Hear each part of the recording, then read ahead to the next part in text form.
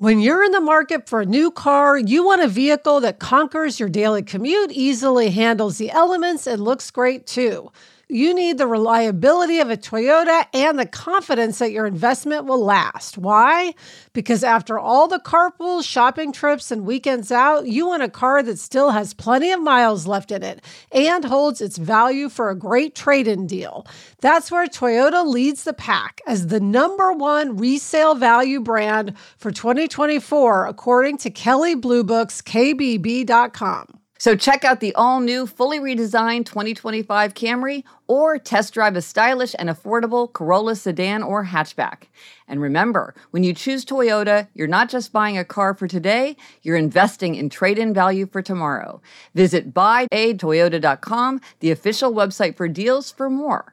Vehicles' projected resale value is specific to the 2024 model year. For more information, visit Kelley Blue Book's KBB.com. Kelley Blue Book is a registered trademark of Kelley Blue Book Company, Incorporated. Toyota, let's go places. This episode is brought to you by Progressive Insurance. Whether you love true crime or comedy, celebrity interviews or news, you call the shots on what's in your podcast queue. And guess what? Now you can call them on your auto insurance too with the Name Your Price tool from Progressive. It works just the way it sounds. You tell Progressive how much you want to pay for car insurance, and they'll show you coverage options that fit your budget. Get your quote today at Progressive.com to join the over 28 million drivers who trust Progressive. Progressive Casualty Insurance Company and Affiliates. Price and coverage match limited by state law.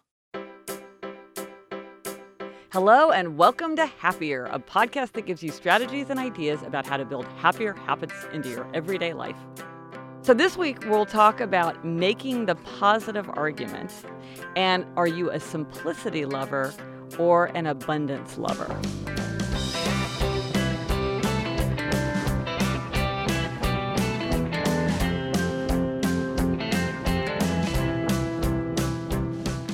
I'm Gretchen Rubin, a writer who studies happiness, good habits, and human nature.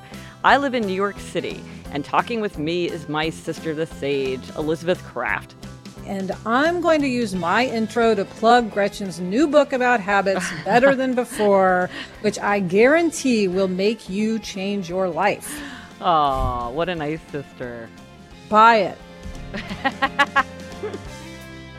Let's have an update on updates. If you remember in episode 2, we talk about the idea of updates, which was an idea my mother had, our mother. And we've been getting a ton of emails about it and tweets about it and voicemails about it. So you want to discuss? Yeah, the idea of updates is my mother had this insight that when you know a lot about what's going on in someone's life, you have a lot to say. But when you rarely see someone, you just say, what's going on? Oh, nothing. What's new with you? Oh, nothing. And so we decided that we would all do these family updates every few days when we would just give each other updates. And a lot of people have written to ask, like, exactly how do you do it? Like, how exactly do you structure it? And what exactly do you include? And do people answer? And what's the exact frequency? Yeah. And, our only rule is that it's okay to be boring. That's our motto. We do it very loosely, just kind of every couple days. And you just sort of throw in anything you want. Sometimes it's long, sometimes it's short. And we almost never answer each other, which is such a relief. So it's just fun to see it, but you don't feel any pressure to actually respond.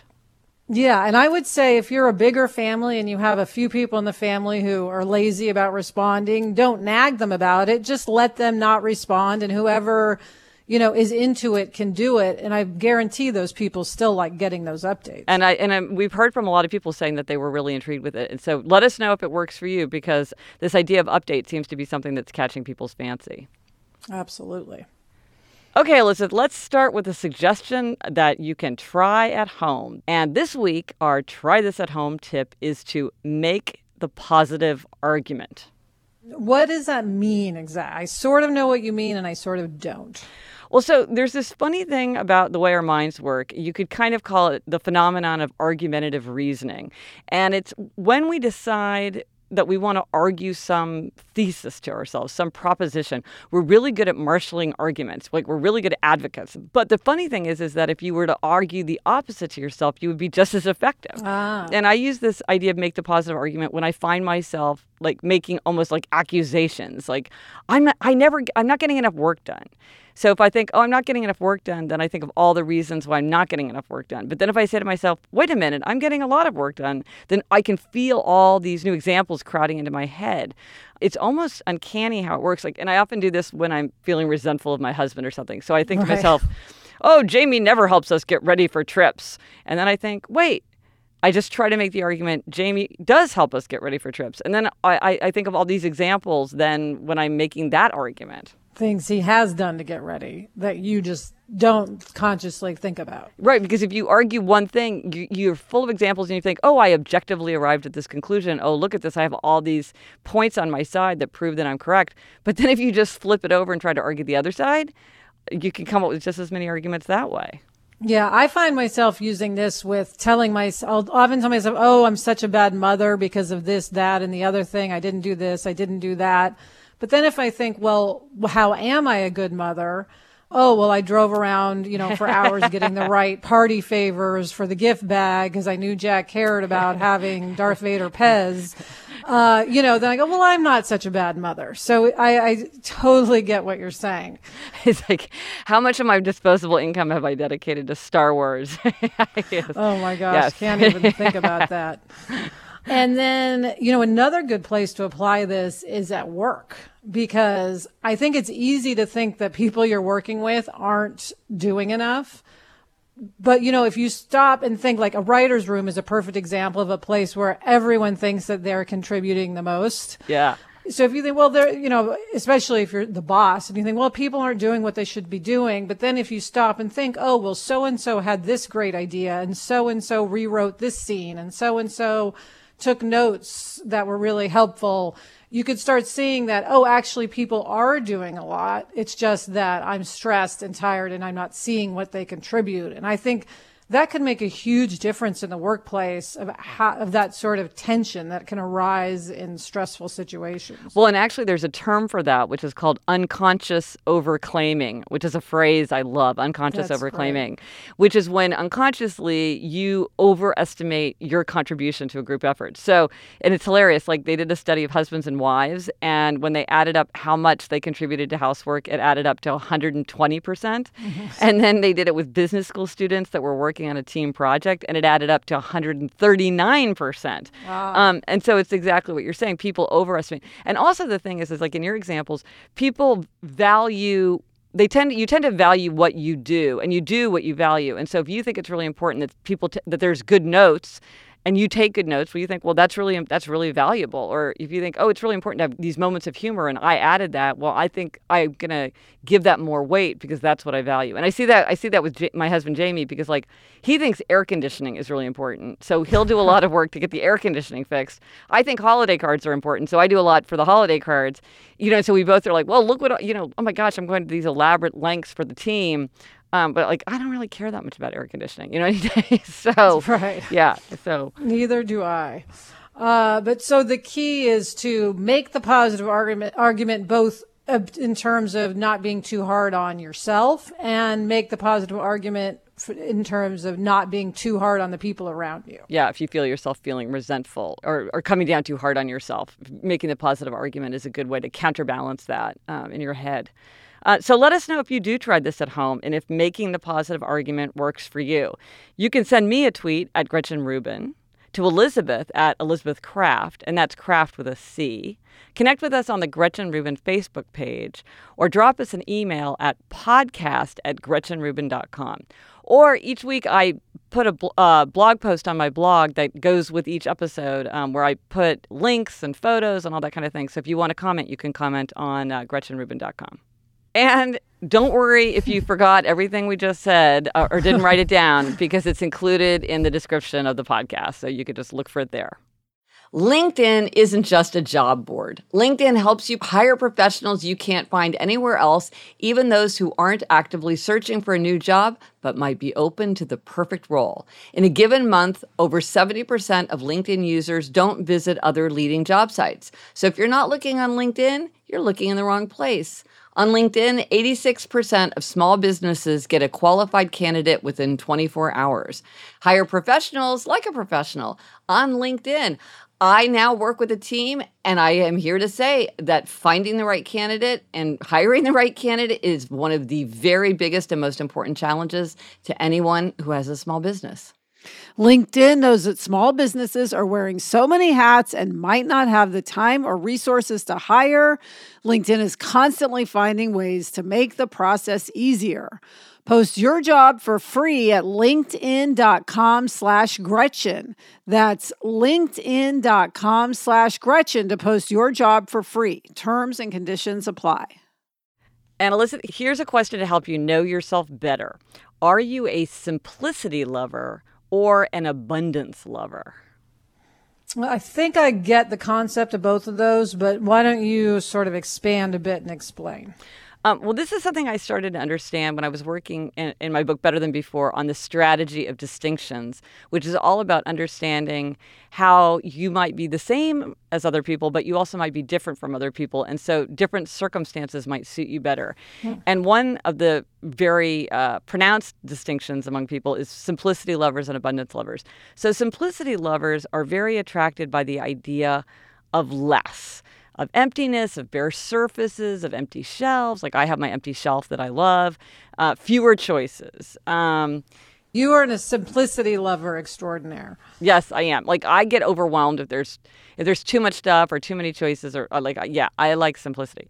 But then there's abundance lover, and they like more. They like overflow. They like choices. They like, a full pantry.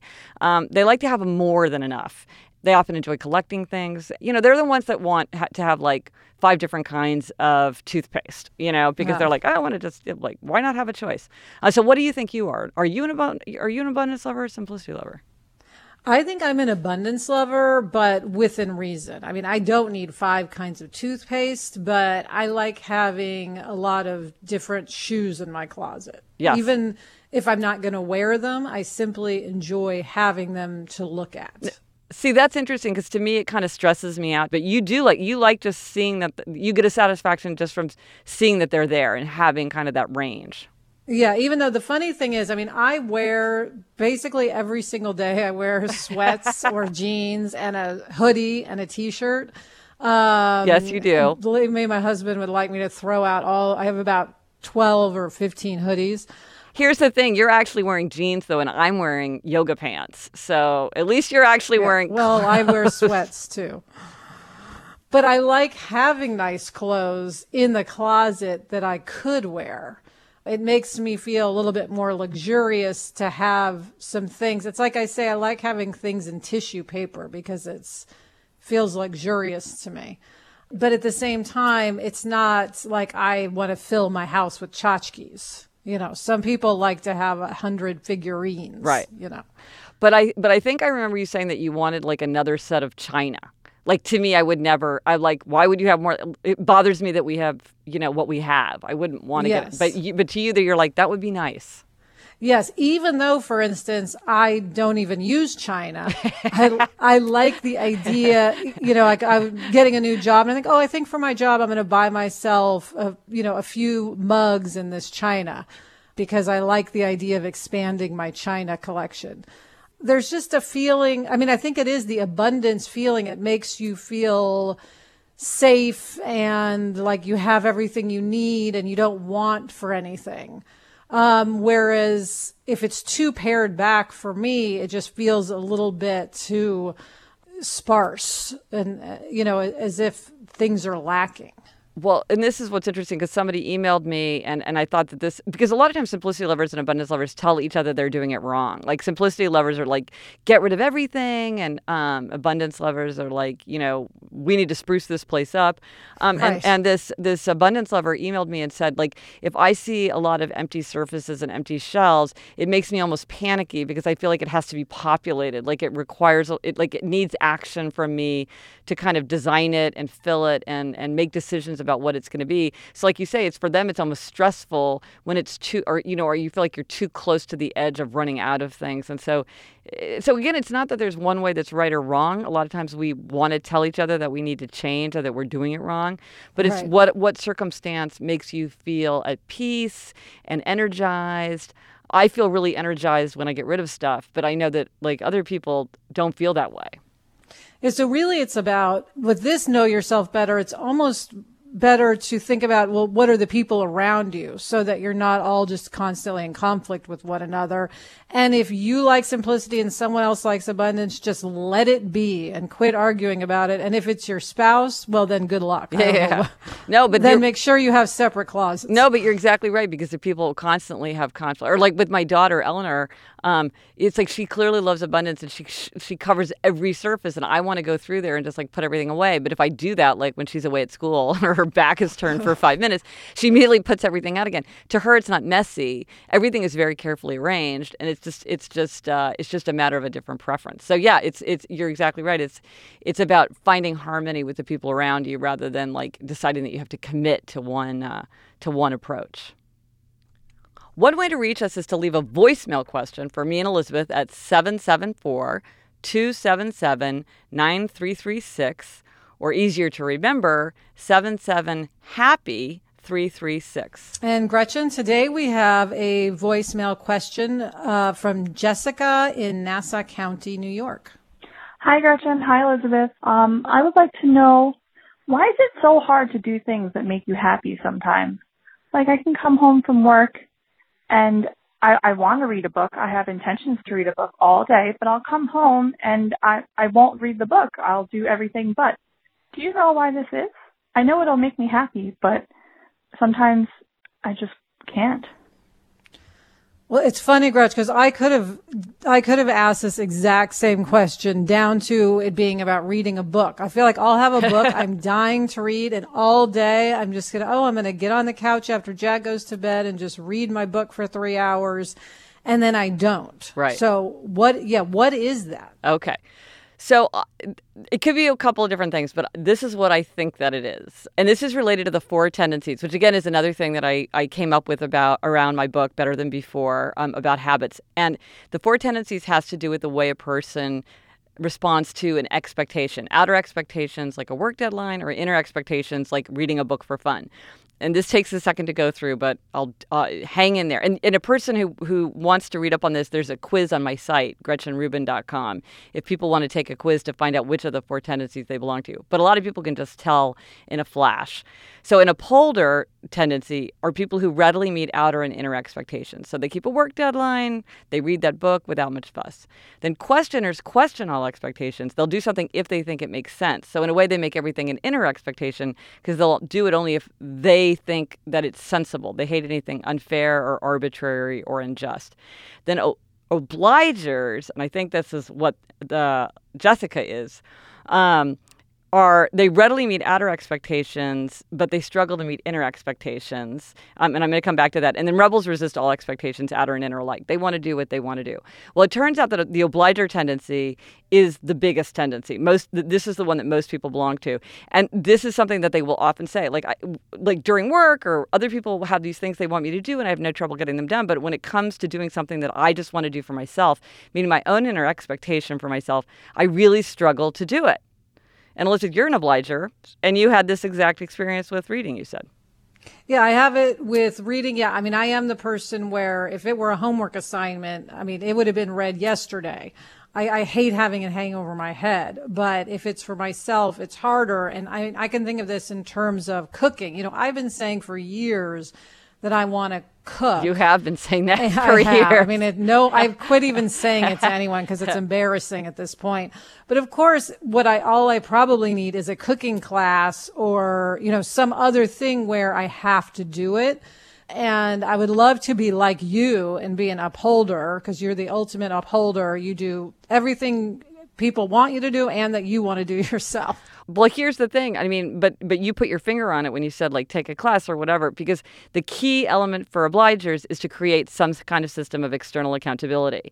And once there's external accountability, then they have no trouble meeting that expectation. So, for instance, what could you do? What could Jessica do to read a book? Join a book club where you're really expected to read the book. By the way, she could even probably, if it's just some specific books she wants to read herself, is tell her office mate, hey, I'm going to read this book tonight and let you know if it's good. Yes.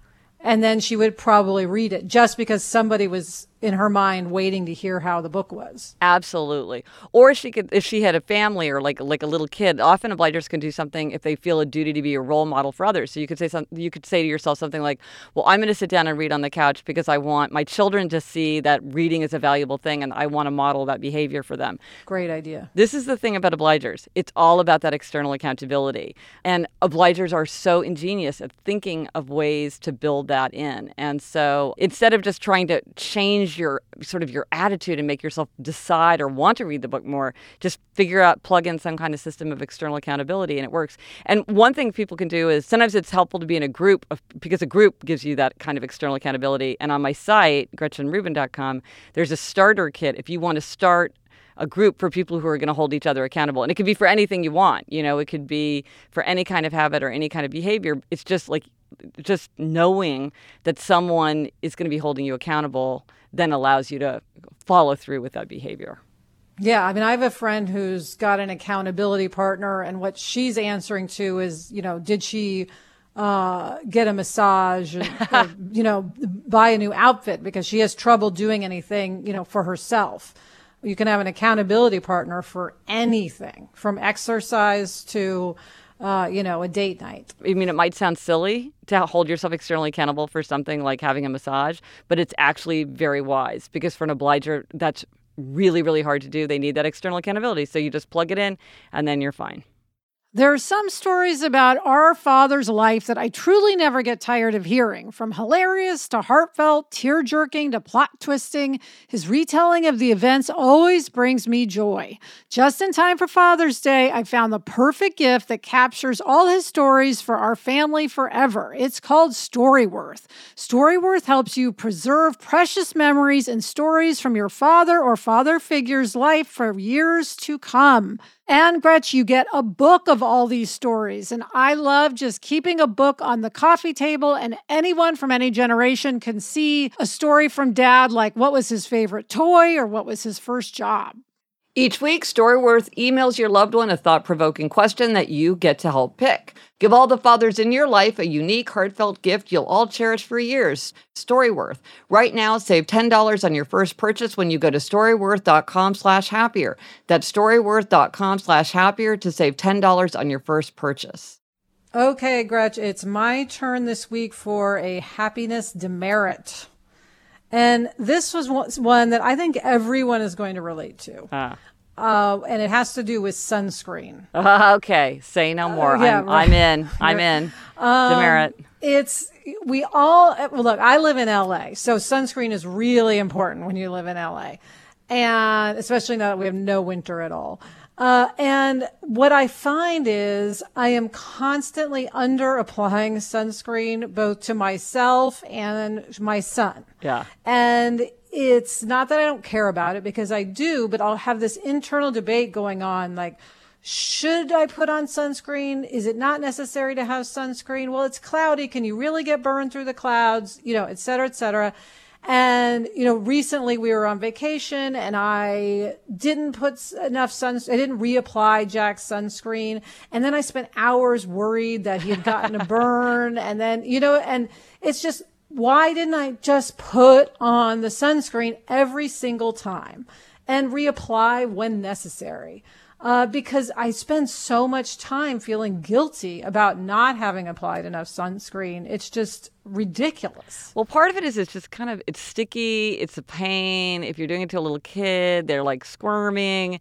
If you're doing it to yourself, I just don't like the feeling of sunscreen. I know. I mean, I wish if anybody's got any good ideas for like excellent sunscreen, because maybe there's some kind of magical product that makes it easier to put on. But it's just, yeah. But you're right. I mean, it's easier. It's less draining to just do it than to not do it and let yourself off the hook and then fuss about it.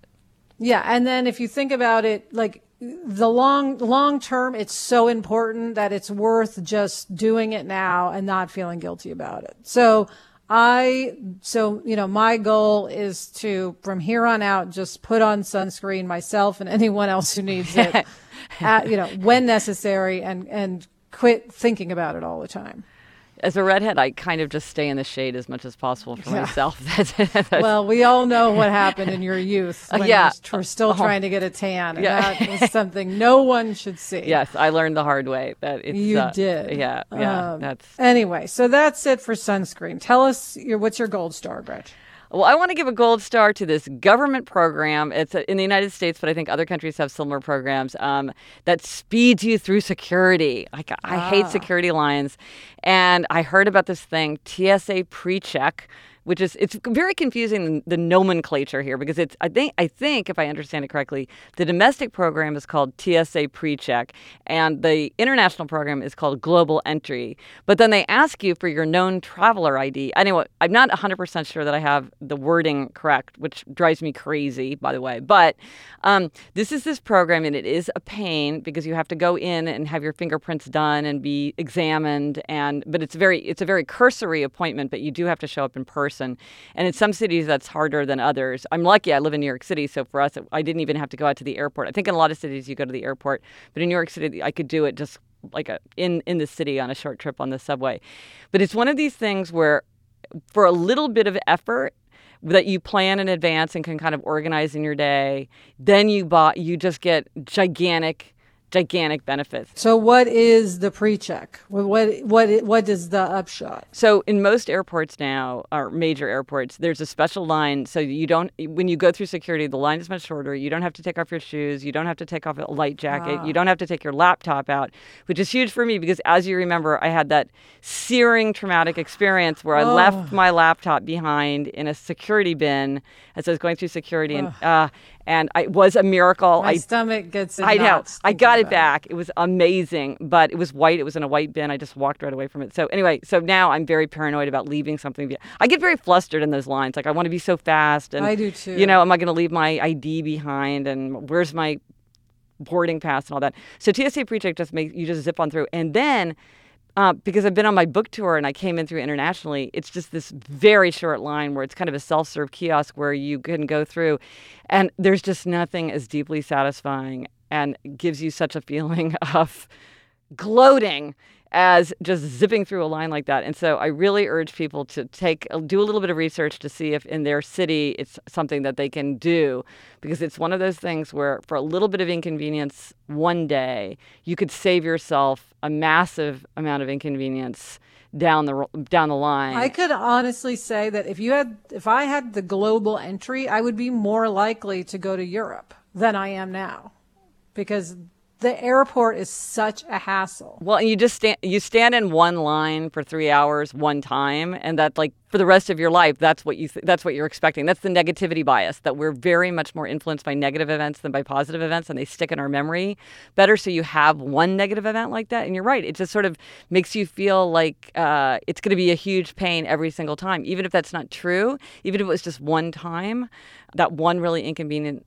it sort of dominates your imagination. Yeah, I'm going to turn this gold star into a try this at home for myself. Oh, good. No, do it. You'll be so glad. I've been telling everybody to do it because it really it's completely worth the effort. TSA PreCheck, Global Entry, give it a shot. And that's it for this episode of Happier. Remember to try this at home. Make the positive argument. Let us know if you tried it and if it worked for you. Thank you to our producer, Henry Malofsky. And as always, thanks to Andy Bowers and Laura Mayer from Panoply. And as Gretchen mentioned, each week on her blog, GretchenRubin.com, there's a post that recaps what's in the episode. So be sure to check it out and comment there. And also, our friends at iTunes have created a one-stop page where you can subscribe to this podcast and find e-versions of all my books. One of those books, Better Than Before, is out now and comes highly recommended from myself.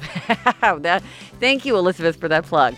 And so that's easy to remember. It's itunes.com/Gretchen Rubin. And they also said some unbelievably nice things about my work there, which I very much appreciate. And of course, you can also subscribe to this podcast in Stitcher or any other podcast app by visiting panoply.fm. Until next week, I'm Elizabeth Kraft. And I'm Gretchen Rubin. Thanks for joining us. Onward and upward. This podcast is part of the Panoply Network. Check out our entire roster of podcasts at itunes.com/panoply.